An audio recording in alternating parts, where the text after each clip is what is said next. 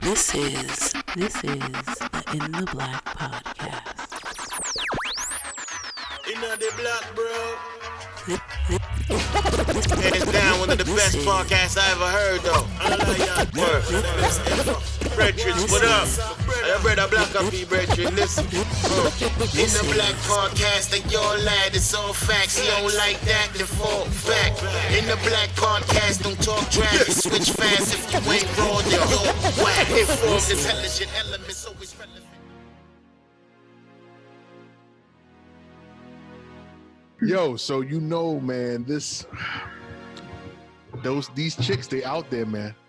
They out there, people ready to wreck a perfectly good home, my dude. I'm trying to tell you. What are you talking about? Listen. What are you talking about? Listen. So, you know I'm doing this whole photography thing, and I've been I follow our boy the other day we had on the show, Brandon Cole, and one of the advice that he gave us was, if you're trying to get models, you really have to be very active on social media, which is one, and two, you have to be willing to approach these models. So I'm like, okay, I'm gonna do my thing. I'm not usually like that, but I'm gonna do it. So I started using this hashtag for local DC models. So some folks came back and replied, and we've had conversations and so on. So one young lady, there's plenty in DC. Listen, my dude. So one young lady away from DC, bro. It's big. I'm not driving. All aspiring models. Yo, I know some veterans, man. Dog, it's not. So check this out. So one of these chicks, man, they got back to me, and it's been like it was almost 2 months trying to work with her to try and pin down a photo shoot date and everything like that. Yeah. And I told her what my rates were and everything, so I can help her build her portfolio and so on. So she was like, okay, she was cool with it. Then, like the day, mind you, all of this has been through IG, and we're just having general conversation back and forth. So what ultimately ended up happening was one day I said, okay, when the date was about to come for us to do this photo shoot, and then maybe like a couple of days beforehand, she's like, I don't have any money for the shoot and blah blah blah blah. I was like, oh, okay, we can postpone it and wait until you're able to get something. She said, no, is there any other way that I can pay you? And I was like, I don't really want to open a relationship like that. I mean, this is the first time we're working with each other. I don't know what to expect, so on and so forth. And she was like, she just put it out there. So she said, can you give me a call? Mind you, all of our conversations, all of our interaction has been in text message. You see where I'm going with this, right? No way. You see where I'm going with this, right? So I called her and I was like, so what's going on? And she gives me the sob story about how she don't have no money and blah, blah, blah, blah. And then she asked me, so is there any other way that I can make payment for you? And I was like, we've had this conversation already. No, I mean, I don't want to go down that road. It's going to be, it's a very dicey situation. She's like, what if I gave you some? Excuse me? What if I let you get a taste? Would that be sufficient? All you gotta do is just take these pictures. I said, what? Have a good evening. Delete. What? The worst part about this whole situation, outside of that foolishness, man, is that when you get into this photography game, all the stories you ever hear are about weird ass dudes with cameras being perverts to the models. You never hear the opposite side of this shit. So when this show hit me, I said, nope.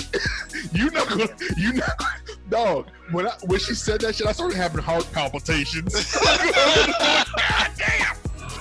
Oh, shit. Because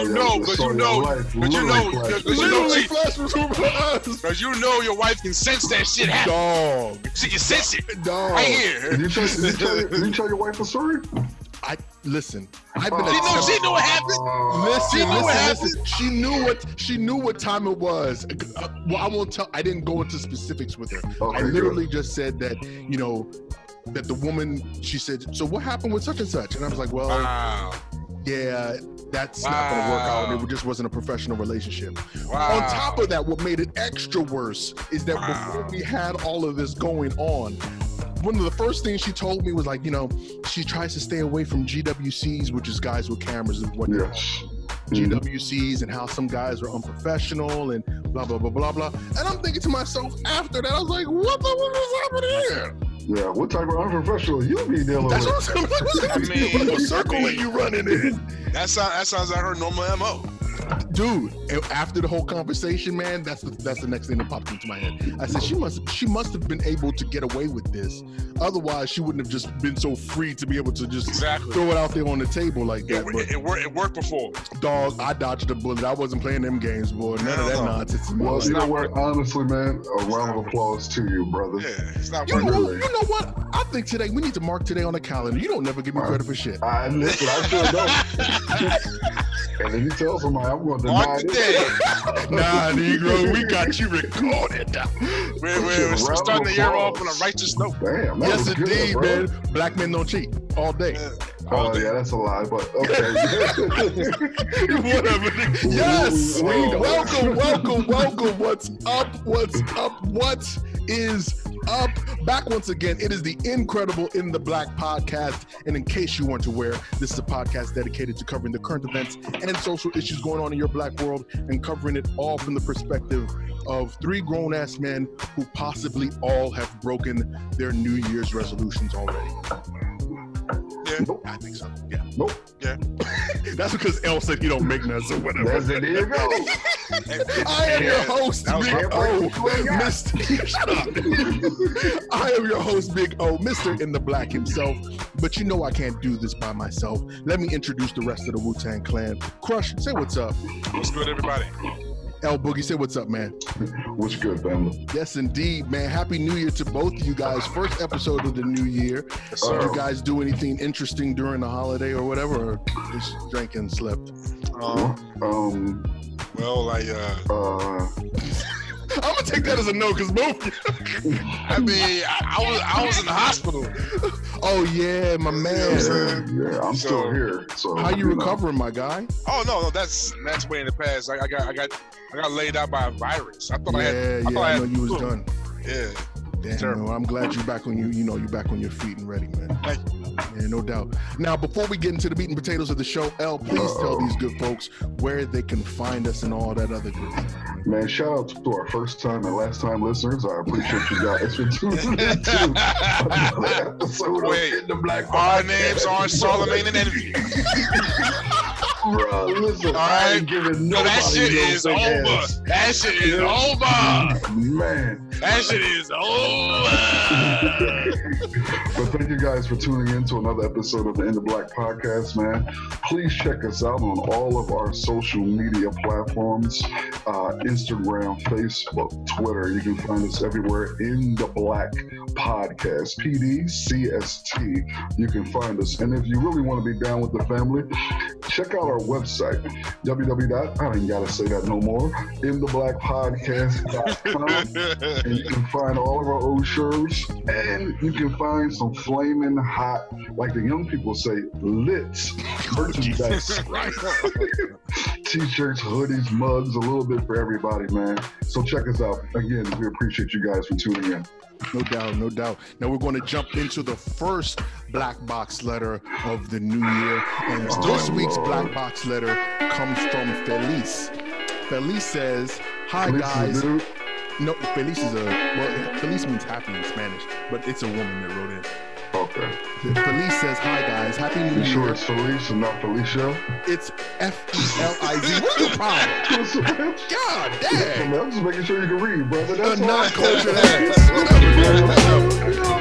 Hi guys, happy new year. I hope this email reaches you well, comma, and in time, period. With the news of Meghan Markle and Prince Harry attempting to split or leave the royal family, it got me to thinking, what side are you expected to choose when there is a dispute between the family, if you choose, i.e. your wife, family, and the family that you were born into? So she says, between the family you chose and the family you were born into, whose side should you pick? I'm currently in a similar situation with my husband's family. His mother and I have never really gotten along, and we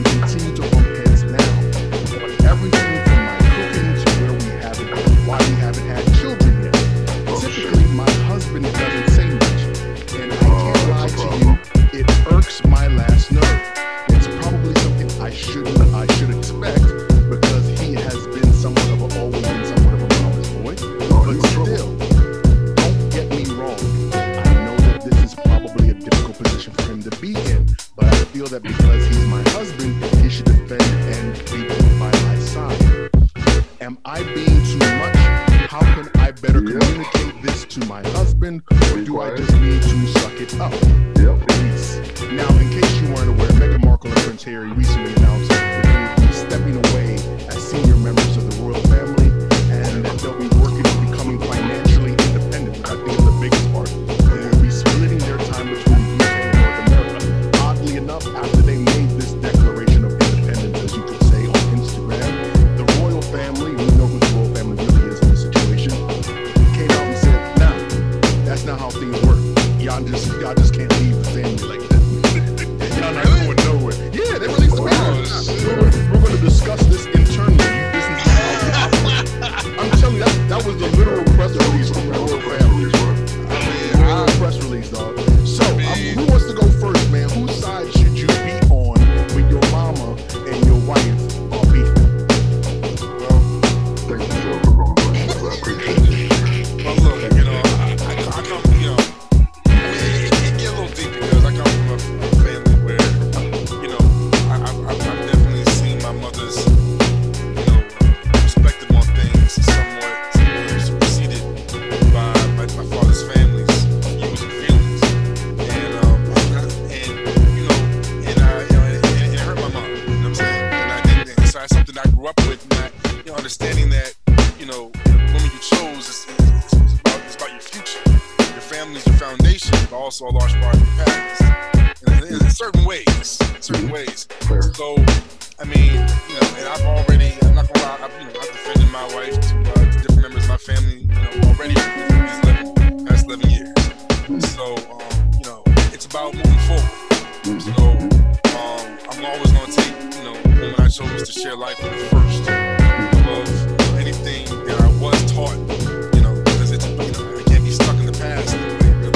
There's respect there, love there, of course, but they have to understand where I'm at now, as with her, versus where I was with you when I was 5 years old. Go ahead, appreciate it. Please try not to get that. That's right. I'm just going to tell you the truth. What these people, Meghan and old boy is doing, they have the opportunity and the privilege to be able to make a move like that and break away from their family. The whole idea of them breaking away from their family to be more financially independent is absolutely hilarious. She was a well-off actress who was doing very well in Hollywood long before she hooked up the dude. He has money, so it's not like they're two people who are stepping out broke. They're going to be living in a one-bedroom apartment, and trying to grind and eat noodles and noodles and red Kool-Aid. They're not moving to Harlem. Yeah. They might, because Harlem's gentrified. Good point. Flatbush. Yeah. Don't make it seem like that, man. I say to you, Felice, honestly, you need to have some hard conversations with your husband, which you probably have, and express your feelings about how you're feeling about his mother and all those things. It can be a very difficult conversation to have. He cannot be in a position where he is quiet, because in his quietness, he is being complacent in the whole situation. He is choosing a side in his quietness, regardless of whether or not he's actually speaking. He has to say something. Yep. Even if he says to the mom, fall back, to the wife, you fall back, and they get together. There has to be some sort of dialogue to take place. And honestly, I've never experienced a situation. Right. I've never been in a situation where I've had beef with, the mother-in-law or, none of that type of stuff. I've never seen that. And my family has always been welcoming to whoever I was. Well, I won't say that. There were some chicks that they did hate. But that's why they wasn't I'm around about too to long. say, You man, got there's somebody no else. way. There's no way everybody fucks with you lady. There's just no way. Right. Somebody don't like the way she look, don't like the way she My sisters is dress. listening. They running down the list right now. I know we hear her ass. We stand her ass. We want to set her ass on fire. Elgin sisters, please share that list with us. Oh, those Philly women, boy. Always ready with a lighter and some gas. Man, guns blazing. But yeah, just Felice, honestly, man, have a conversation with them about the situation.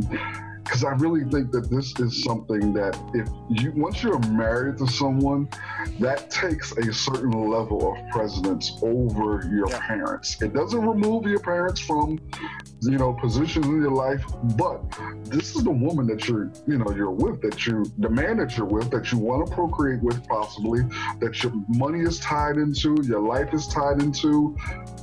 It's just a conversation that you just have to have. I hate to see that you're in this situation, but I ain't going through that shit. Yeah, no doubt. It's an awkward thing.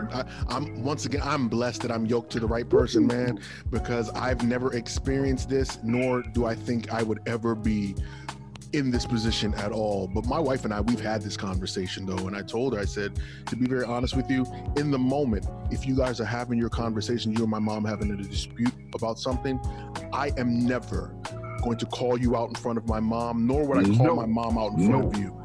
We're going to go home. We're going to have these conversations with ourselves. Me and you, we're going to talk it out. And then I'll later on address my mother. But ultimately, I'm going to decide who's right. But I will never make either one of you feel inferior or whatever the case is. You'll de-escalate the situation. You got to. Yeah. You have to. I mean, that's really the only way. That's really the only way to really address it. Any disputes like that have to be dealt with on separate camps and to get an understanding of what was really going on there. Yeah. And Felice, honestly though, since you married, you went into this joint knowing that you married a mama's boy. So my sympathy level is not that high for you because you knew what you were getting into in the beginning. But you know what they say though? What do they say? They say I'm not a mama's boy. All jokes aside, I've heard it. I don't know how truthful it is. Are you a mama's boy? Because you got that mama's boy. You know what's my mom would probably tell you that, and others might tell you that. But my wife, anyway? My wife would never say that though. She knows better than that. But anyway, she knows better. Anyway, so like I was saying, so they typically say that if you marry a mama's boy, they typically treat their women very, very well because they ultimately see their mothers in their woman. You know what I mean? So they elevate their women and they treat them very well. But then you have to still, like you said, you still have to recognize that there is this dynamic. There's this relationship at play. How do you supersede a relationship that starts from birth? You get what I'm saying? I think some women might hope that at one point the mama's boy is gonna reassert themselves as men and redirect. Transfer their maternal love to them. Felice, Phil just said that your husband's not a man, so you need to leave him. Well, if he hasn't asserted himself, you know what I'm saying, to his mother, and by now, then no, he's a bitch. Well, I mean, I'm for all of our listeners, Phil will be providing his email address at the end of this conversation. But the question, but this is the real deal. Sometimes I think I don't want to exclude Elgin, but I think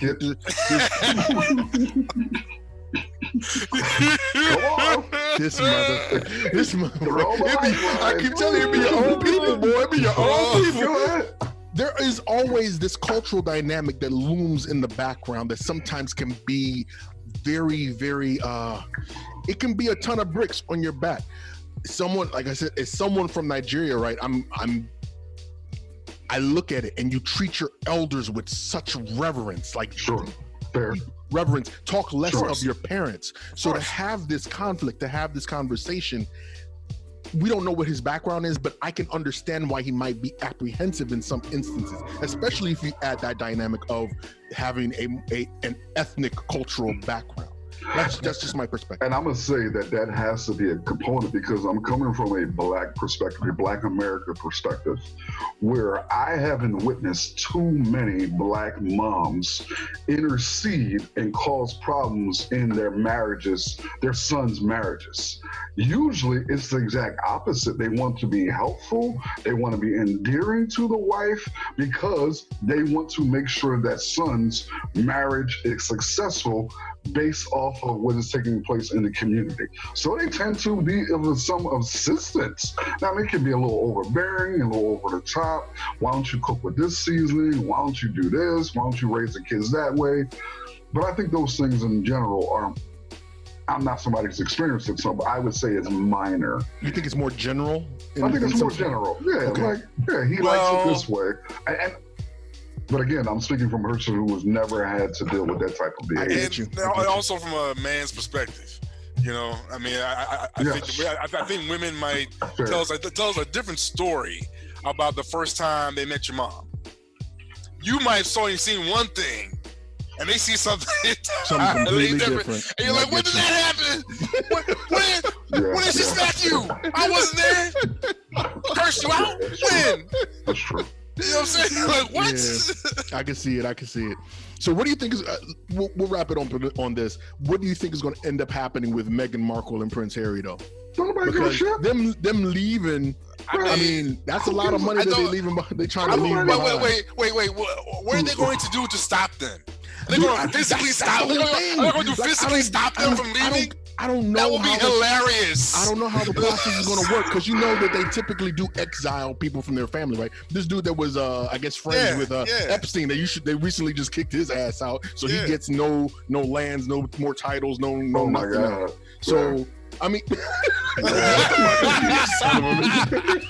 oh my God! It's interesting that the first Black member of the royal family, quote unquote. I'm not saying because I'm not saying it's. I'm not saying it's her fault, but you know the rumors behind it have been that all of this stuff that's been bubbling up in the background has been racial stuff, which is why she's felt very uncomfortable. She has been mistreated severely over there. Yes. Absolutely. The reason why I say the first Black and why I bring that up is that there have been other women in her position that have felt similar, not the same, similar pressure, and it never dawned on them. She's like, man, fuck that, I'm not dealing with it. We gotta separate ourselves from these motherfuckers and do something else, man. But anyway, because she's biracial though, isn't she? Yeah, she is biracial. So her mom is Black. Okay, I'll stop. And Jamaican. Yeah, is that right? Her mom is Jamaican. Yep. Wow. Yeah. Okay, I didn't know that. That is Idaho, so it doesn't make a difference. You know what? Shut up. Felice, thank you, man. We appreciate you writing your letter. If you want to get your emails and comments shared on the show, you can message us on our Facebook page, or you can send us an email to intheblackpodcast@gmail.com. Good luck, Felice, though, for real. Yeah, no doubt. Yeah, no doubt. All right, which one of you guys wants to go first? Let Phil go ahead and talk about the motherland. No doubt. Well, I'm sure everybody who's Black with a Facebook account may have seen one of the articles. Phil, first you called this dude a bitch, now you're trying to minimize everybody. Hey man, it's true. Go ahead. You ain't no good, Phil. You may have seen some posts about other Black people's envy of other Black people enjoying Christmas and New Year's in Ghana. And the phrase "the year of return" and the door of return started bubbling up. Yeah. And this is something that I remember hearing about roughly 2-3 years ago. You heard it last year, beginning last year. Something like that. And all of a sudden, there's this explosion of Black Americans visiting Ghana and other parts of the country as part of the or in response to the Ghana Tourism Authority's program called Year of Return, where they actually projected about 500,000 diasporans will be visiting the country over the course of the year. This has been even spread to certain celebrities who have become enamored with the country, like Cardi B of all people, and there are news stories, various news stories of whole families moving and not regretting it, and other stories of people staying there for 4, 5, 6 years. Because the thing is, the year of return was a tourism program just to increase traffic, but certain numbers of Black Americans took it one step further and didn't come back. Oof, that's so. I mean, what do you guys think? I think that it was. To be very honest with you, I think it was. And they're loving it apparently. Dude, it's okay. The reason why I was nitpicking with you is because, you know, the year of return started in 2019. Right.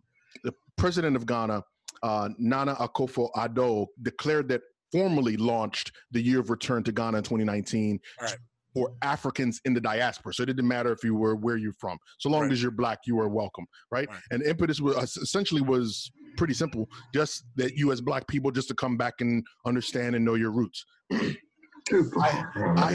stop hating, man. I had the opportunity though in the end of December of 2018 to go to Ghana, and I was there during the holiday season.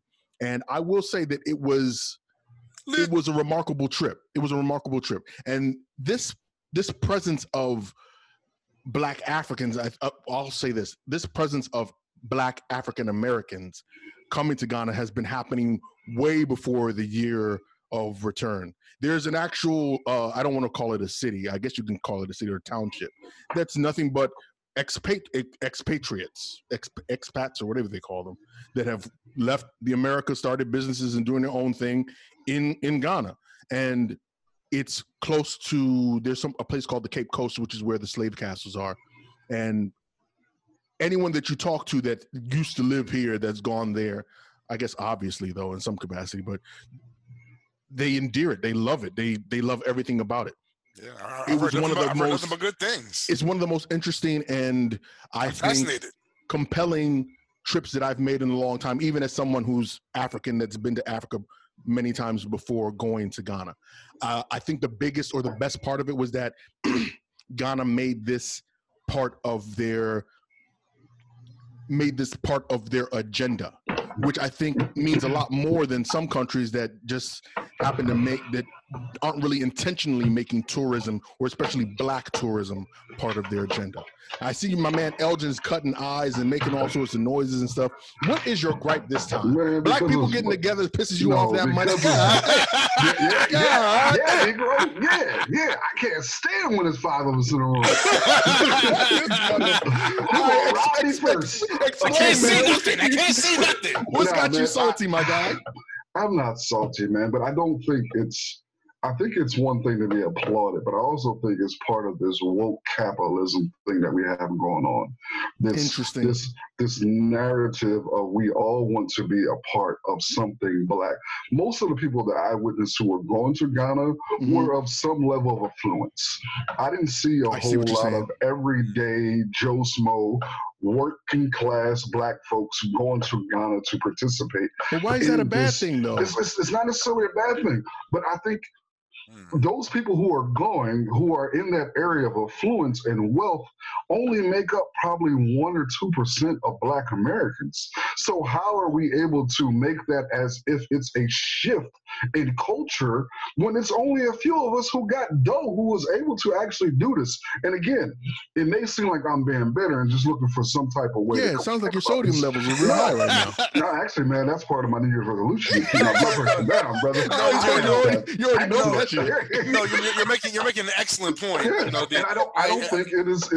I love the fact that people want to celebrate Blackness, but I also think that there is part of this culture that we're in now, where when someone does something that's quote unquote Black and has a little bit of, it's this thing that everybody just hops on and gets involved with. Not necessarily a bad thing, but you had a bunch of rich Black folks going together to celebrate. This wasn't everyday Joe Smo people because they can't afford to do this. So do you think there was a somewhat profiteering angle to this? Ghana is turning into it's a new tourist site for rich Black people. Well, do you think they expected anyone to stay and I become citizens? I don't think they expected to be citizens, but I wonder how many actually. But they're giving. Don't forget, they're giving citizenship too. Sure. Now, how many of us were actually given citizenship? And when I say us, working class black folk who got citizenship. But you just made the big point there. You just said people of means, but that doesn't mean that people that don't have the means can't have that as a goal to achieve, to go back and visit. Having a goal to visit. So why are you so sour? Let your mans down the street save up some money and go to Ghana. Like, what's the big deal? I want my mans to save up some money to make sure that he actually has his other things taken care of here in America before he carries his ass over to Ghana. My God, man, you got to live your life, man. It's not all the same. And Ghana to maybe stay. Thank you. Well, Come on, I can understand the methodology behind it. I mean, Ghana ultimately made anywhere between $2 and $2.5 billion this past year based on this return to Ghana. Our Nigeria got a little salty though. Well, not necessarily. There you are. Want to defend Nigeria? Come on. No bullshit. Because they have a program called Door of Return. Yeah, come on. No, well, I'm putting it this way. I think that there's enough issues going on in Nigeria right now that they can recognize that Ghana is doing something that's, I don't want to say miraculous, but they're doing something very solid, right? Okay. And they haven't honestly put it into their spiciness on Twitter. Well, some spice. You know how Nigerians are, bro. God dang! I've been telling you, dog, to be your own people, man. To be your own people. To be fair, the Nigerian officials said that we're not trying to be antagonistic about it, but we've had the door of return since. Well, they haven't done a good job of it, so I'll just put it that way. I'm only saying that because but sometimes I'm just saying it because they've actually, Ghana has taken a big step on making there be events and things of that nature that want to draw people into coming. Like when we went last year, and the citizenship angle was ingenious. It's like, dog, we don't care where you are. You want to be part of us, then be part of us. We're not going to be exclusionary anymore. And I know that Ella and I, we have these conversations all the time about what Pan-Africanism looks like now and what we want it to look like and so forth. But I think that this is a great effort for us, a great step, absolutely, to bridge that divide between Africans and African Americans, and hopefully it's something that can spill over into the United States. Because when you go to Ghana, when you go to Nigeria, we welcome. I can't even put it into words how we welcome Black Americans into the country. I'm trying to tell you. It's not even a joke, which blows my mind, because when you see some of the discrepancy and the beef that happens here, it's like, I thought about, it's like, okay, are we being influenced by white people solely, or is it just the culture? I don't know what it is. When you come into the country, it's nothing but love. It's all love. It's all love, my guy. The fact that you want to come to this place, you traveled how many thousands of miles to come to this place? It means a lot. Now, which part of the country should be next to open their arms? I don't know what country should be next. I would say I mean in Africa. I mean, what other parts? Yeah. I don't know what country should be next, honestly, to be honest with you. But because Sierra Leone, I would say stay on the West Coast, but Sierra Leone has its own issues that they're still trying to work out. That would be interesting, though. I will say definitively with all my heart that any place that has white people there, you should not go. So South Africa, do not put that on your list. Zimbabwe, do not put that on your list. And I don't say that to be disparaging to those countries. I say that because there is a dynamic there that you are not going to see when you go to a country that's all Black. My son, when we went to Ghana, because it was our first international trip, when we went to Ghana, I asked him the same way my dad asked me after how many years when we finally went back home. It's like, what does it feel like to see nothing but Black people? He said, Daddy, I love it. That would be amazing, bro. It's like I said, it's an element there, and I hope that this is, like you said, the first step into developing and building a better relationship between Black Americans and the ADOS group or the Black African American. You know what I'm saying? I think it's a great step. Yeah. All right, we're going to take a quick break, but when we come back, we're going to talk about why we believe that the Rooney Rule is on that push. So just stick around, and we'll be right back.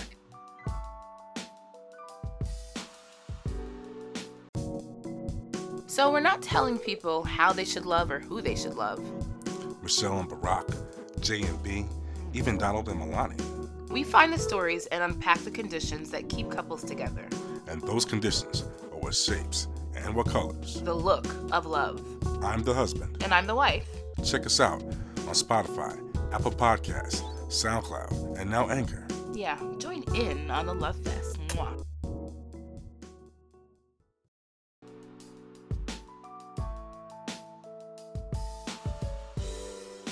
Thanks for sticking around. Welcome back. In the previous segment, we talked about whose side should you choose, your mama or your wife's, if they're beefing.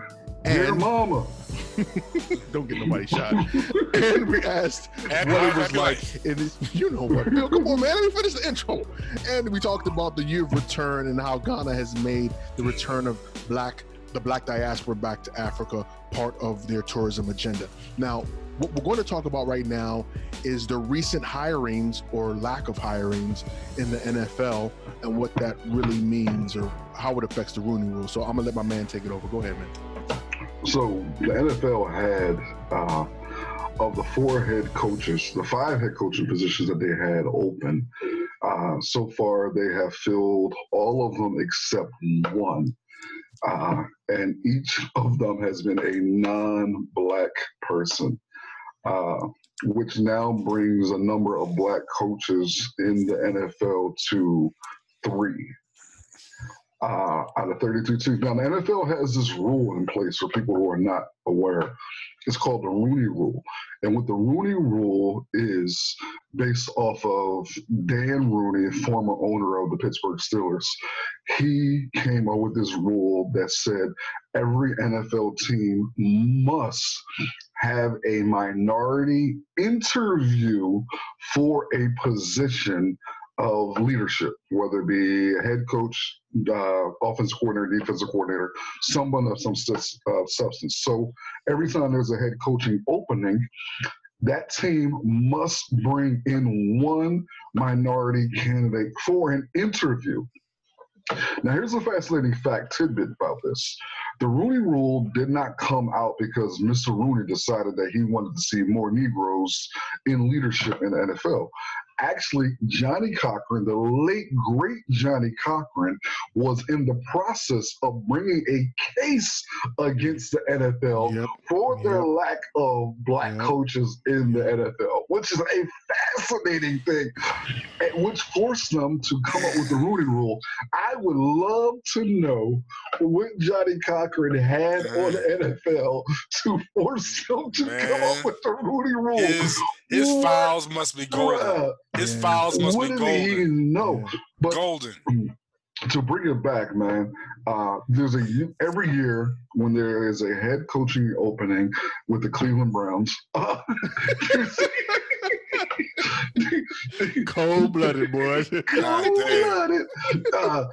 There is this conversation of a lack of representation from black coaches. Now, this year we had one cat, Joe Judge, who got hired as the coach of the New York Giants. Joe Judge was the wide receivers coach, okay? The wide receivers coach.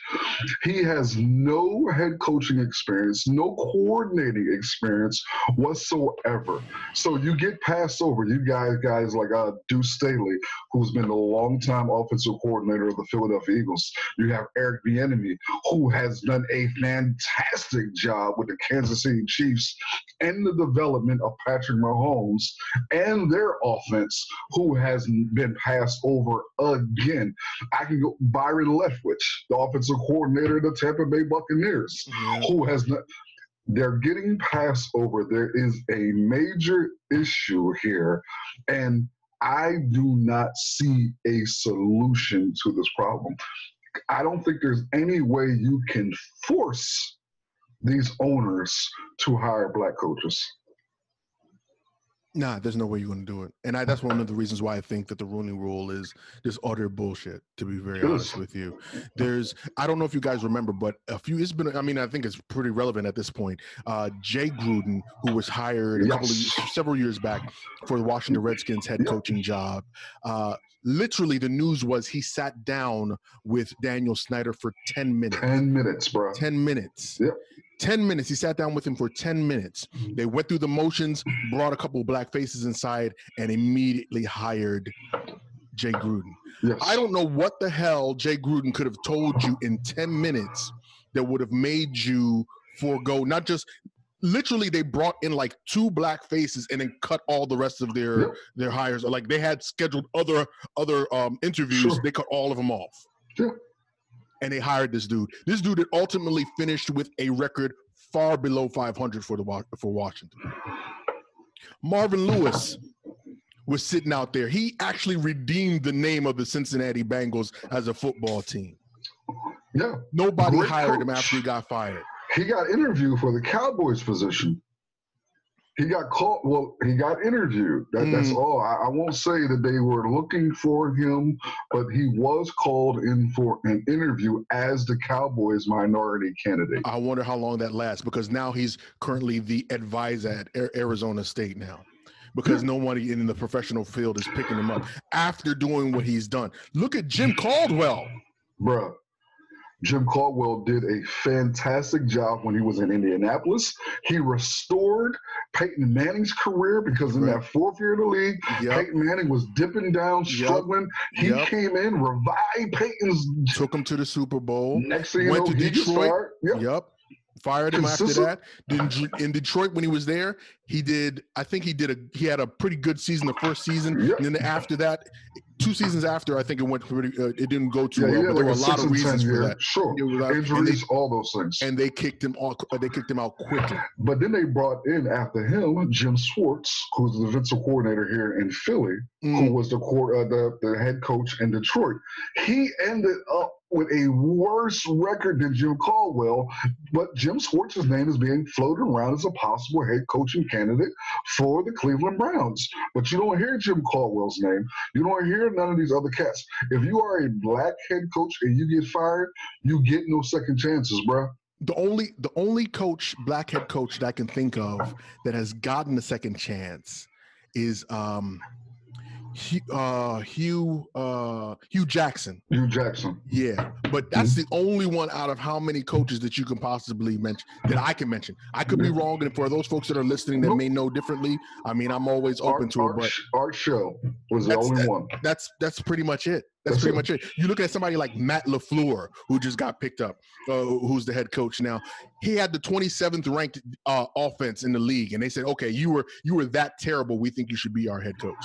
The Arizona Cardinals coach, Kingsbury, who was a losing college coach, bro.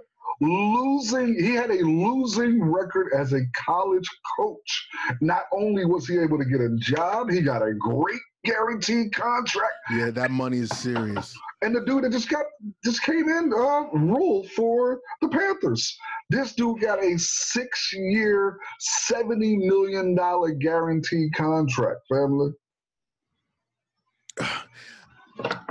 Okay, so let me ask this question generally to the both of you. What do you think the fear is in the NFL from putting together for lack of a better description, an affirmative action type of plan? Why do you think it's fear, though? Why is fear the reason why you think they're not doing it? The reason why I think it's fear is because it seems as though there is this maybe fear is not the right word, and I appreciate that. Maybe fear is not the right word, but it seems like there's this gut reaction to putting black men in positions of power in the NFL. Of authority, yeah. We would rather have you play these games. We'd rather not have you lead the league, which is 70% African American, 75% black. You already have the field. Why take the office? No, it's a power struggle. Yeah. Why, if I am an NFL head owner, why do I need to put a black head coach in? What valid reason can you give me to put a black head coach in? You can't give me anyone. My bottom line is going to stay the same way. I'm still going to make my money with ticket sales. Even if I have a losing team, I'm still going to rake in the dough because of the way the NFL system works. I'm still going to get paid. I have nothing to benefit from bringing a black head coach in. That's true. The black head coaches need me. I don't need black head coaches. Not to mention it destroys that whole the premise of nepotism and all that. The NFL is huge. Yeah. Revolves around nepotism and that old boys club, man. You know what's funny, man? People are afraid of people are afraid of affirmative action in this country, but they haven't been across the pond before. You go to South Africa, there is real affirmative action in South Africa. You are forced to hire black people. You do not have a choice. To the extent that they call them boors is a derogatory term, but typically these white, anyway, these boors, people will stay home and collect off of the government dole because they do not want to be lectured or led by black people. White people just staying at home, living in shacks and whatnot, because they don't want to be led by black people. So I'm saying it could be a lot worse, but I mean, I don't know, man. It really chaps my ass. Like I said, you look at Jim Caldwell. Come on, he took the team to a Super Bowl. Like you said, revitalized Peyton Manning's career. How could you not at least bring this dude in for a walkthrough? Listen, bro. Is all of this enough for a pattern of behavior that could be litigious? Sure. I think it'll be difficult to prove. Can someone pick up where Mr. Cochran left off? Right. Let's get those papers. I think it would be a great move, but I think it's difficult to prove underneath the guise of the Rooney Rule. If these teams are actually complying with the Rooney Rule and bringing the people in, it's hard to prove that they're just consciously making a decision to not hire black head coaches. That's difficult to prove. I don't think there's a way to prove that. And I also don't want to put the pressure on because people are talking about that the players should speak up and say something. Like, you can't have, as a player, as a black player, you want me to step up to the owner of my team who signs my checks and tell him he needs to hire more people. You want me to put everything that I have in jeopardy. It's just a hard thing to ask someone who's it's difficult, man. It is, but I mean, in any negotiation or in any movement, there is a level of sacrifice. So we got to determine. I'm not saying that you're right or wrong. I'm just saying that what we have to determine, or the players or whomever, I tell you who has the power to determine what the sacrifice is going to be. The NFL Players Association. The NFL Players Association, when they because collective bargaining is coming up, they're already talking about a potential work stoppage. That can be. Excuse me? Oh yeah. Oh yeah. Oh yeah. It's not. Matter of fact, it's at the end of this coming season that it ends, and they're already telling the NFL Players Association already telling the players, stack your paper because a work stoppage is pending. It's possible. Wow. But that could be something they bring to the table and say, hey, how can we ratify the Rooney Rule to make sure? But then it's not all black people on the Players Association. That's true. But and at the same time, the NFL Players Association has always been known as the softest association out of all the. So I'm not. And I want to make sure that our listeners are very clear. We're not saying that because the population of the United States has between 13-17% black people, that there should be at least 10 black head coaches in the NFL for accurate or leveled representation. What we're saying is that sports has always been a paradigm of a meritocracy. That what you perform and put out is ultimately what's going to garner your reward. Yes. So you have men. I'm not saying that they for Dallas, for example, that they shouldn't have hired old boy for Dallas because his pedigree, his record shows that he's qualified. But there are so many other people, black head coaches that are qualified as well. You're not going to tell me that Jim Caldwell, who's taken him, I'm using because I think he's the most glaring, that Jim Caldwell, who's taken his team to the Super Bowl, who revitalized the Detroit Lions, is not worth more of a look than this dude, Joe Judge. Come on, my guy. But when Patrick Mahomes there's not a meritocracy. When Patrick Mahomes came into the league, he got drafted from Texas Tech. When he was at Texas Tech, Patrick Mahomes was looked at as a reckless quarterback who would take too many risks and didn't have the accuracy needed to be a successful NFL quarterback. That was the knock on him. But when he came into the league and he got that opportunity to play underneath the guise of Eric Bieniemy, this dude became an MVP the next season. Yep. Now he is in the upper echelon of NFL quarterbacks based off of what Eric Bieniemy has done with him in Kansas City. That should be enough there to garner, especially Cleveland Browns, bruh. Yeah. You know what I also noticed, man? You can correct me if I'm wrong, man, but even in the presentation of white head coaches. They always put this mythos around them, this stern, grander than thou type of thing. But even with black coaches, they don't do that. No. Look at Tony Dungy, one of the best coaches in NFL history. Best people in the NFL history. Absolutely. Thank you. One of the best people in NFL history. They really didn't give you that much they didn't build a mythos around him. Not even until after his son committed suicide did they start talking about his humanitarian efforts, which kind of blows my mind. But you got to hear stories about Bill Belichick all the time. What's old boy that used to coach the Jets and the Patriots?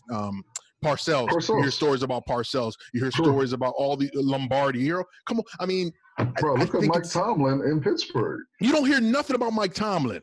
Man, when they go on a losing streak of 2 games, they were ready to throw him to the Wolves, bro. Yep. But he was a game away from the playoffs this year with trash. Yes. I don't know what it is. I mean, I guess it's ultimately a reflection of our society, man, that we're not given the opportunity, not only the opportunities to make mistakes, but the opportunities to make the mistakes and then to learn from them and come back and redeem ourselves. I think it's pitiful, man. But like you said, there's no way. Workplaces are like this, man. Yeah. A lot of our jobs are the same way. Yeah. No, you're right about that. I don't see that but to bring it back, man, I don't see the NFL doing anything anytime soon. I wish they would, but I don't see it. Doesn't benefit them, man. And it's an opportunity now, though. In the playoffs right now, you have the hottest black quarterbacks. This is the year of like 5-6 black quarterbacks? This is the year of the black quarterbacks. Yeah. This is a great opportunity for the NFL to say, hold on, we got to fix this other issue also. Yeah. But they won't. Yeah. I don't believe they will. I don't see any incentive for them to do it. Yeah. No, you're right about that. All right. Right about now is the time that we'd like to give you little tidbits of news and so on that you can take with yourself into the week. So, L, what's up, man? One of my favorite quotes of all time is, "Without struggle, there is no progress," by the great Frederick Douglass. I know this is a time of year when people are waiting for bills to catch up after the holidays and getting themselves back from dealing with all of the holiday stress and trying to bounce back. I'm proud of everyone who was able to endure a difficult season for them. And I just want to commend you and let that quote just marinate in your spirit, man. Without struggle, there is no progress. Yes, indeed, man. I appreciate that. Phil, what's up? Just want to send a shout out to LeVar Burton, who is dropping a YouTube series. It's like to be in Black America. Yeah, I'm ready and it's called This Is My Story. I believe the series will be coming out fairly soon. I don't know the exact date, but I'm sure we'll be sure to inform you. Yeah, no doubt. Wasn't for me. I'm gonna be a little bit foolish with it. Recently, there was a judge in Kentucky who was suspended from the bench. Why was this judge suspended from the bench? Judge Dawn Gentry, family court judge in Kenton County. She was caught having a threesome in the courtroom with 2 of her. It was a cop. Yeah, 2 of her employees. Bailiffs? A bailiff and somebody, I think the stenographer or something like that. Yeah. What? And it wasn't the first time, though. It wasn't the first time. In the courtroom. It wasn't the first time. She was having the same thing with her the ex-pastor of her church, bruh. Because I saw the story and I just started clicking because I was like, yeah, we know you got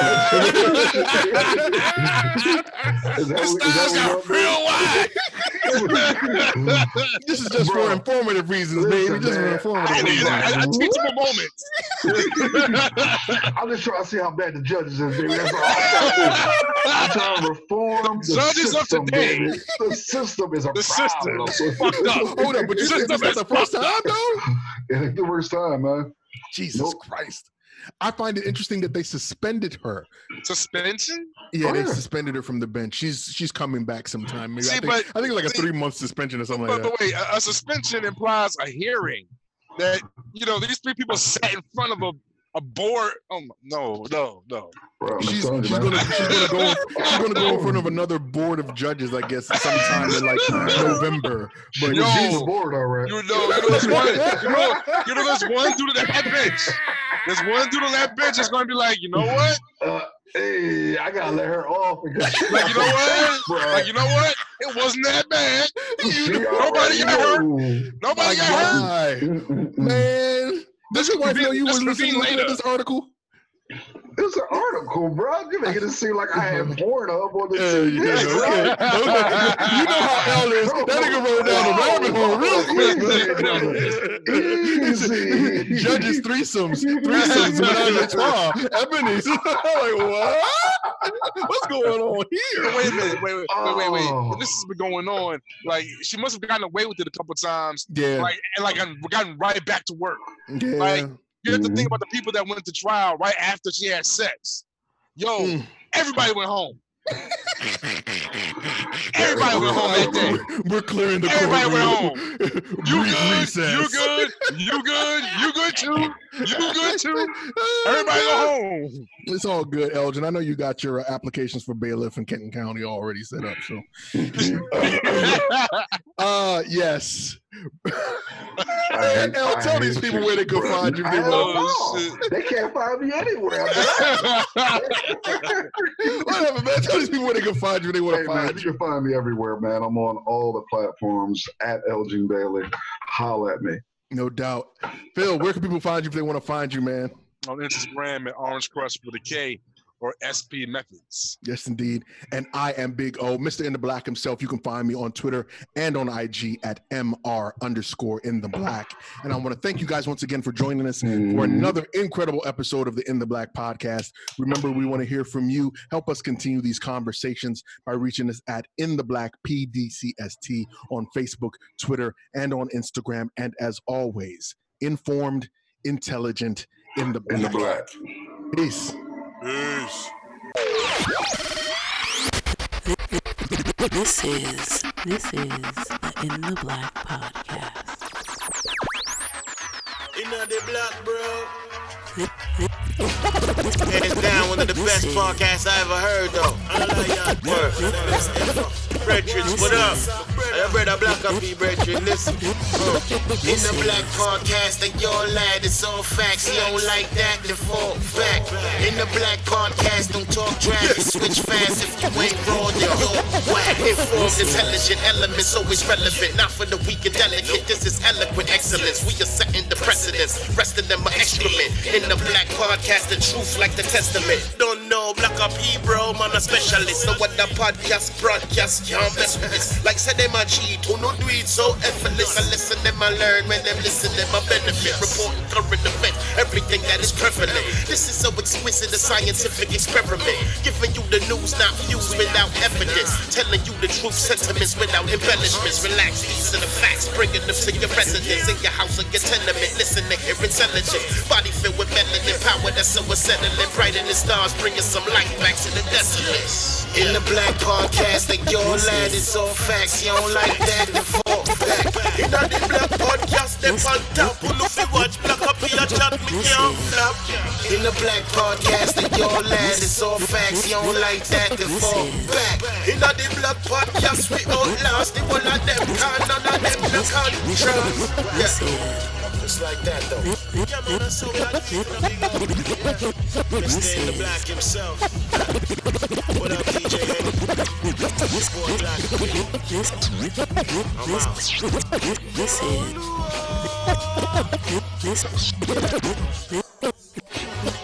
This is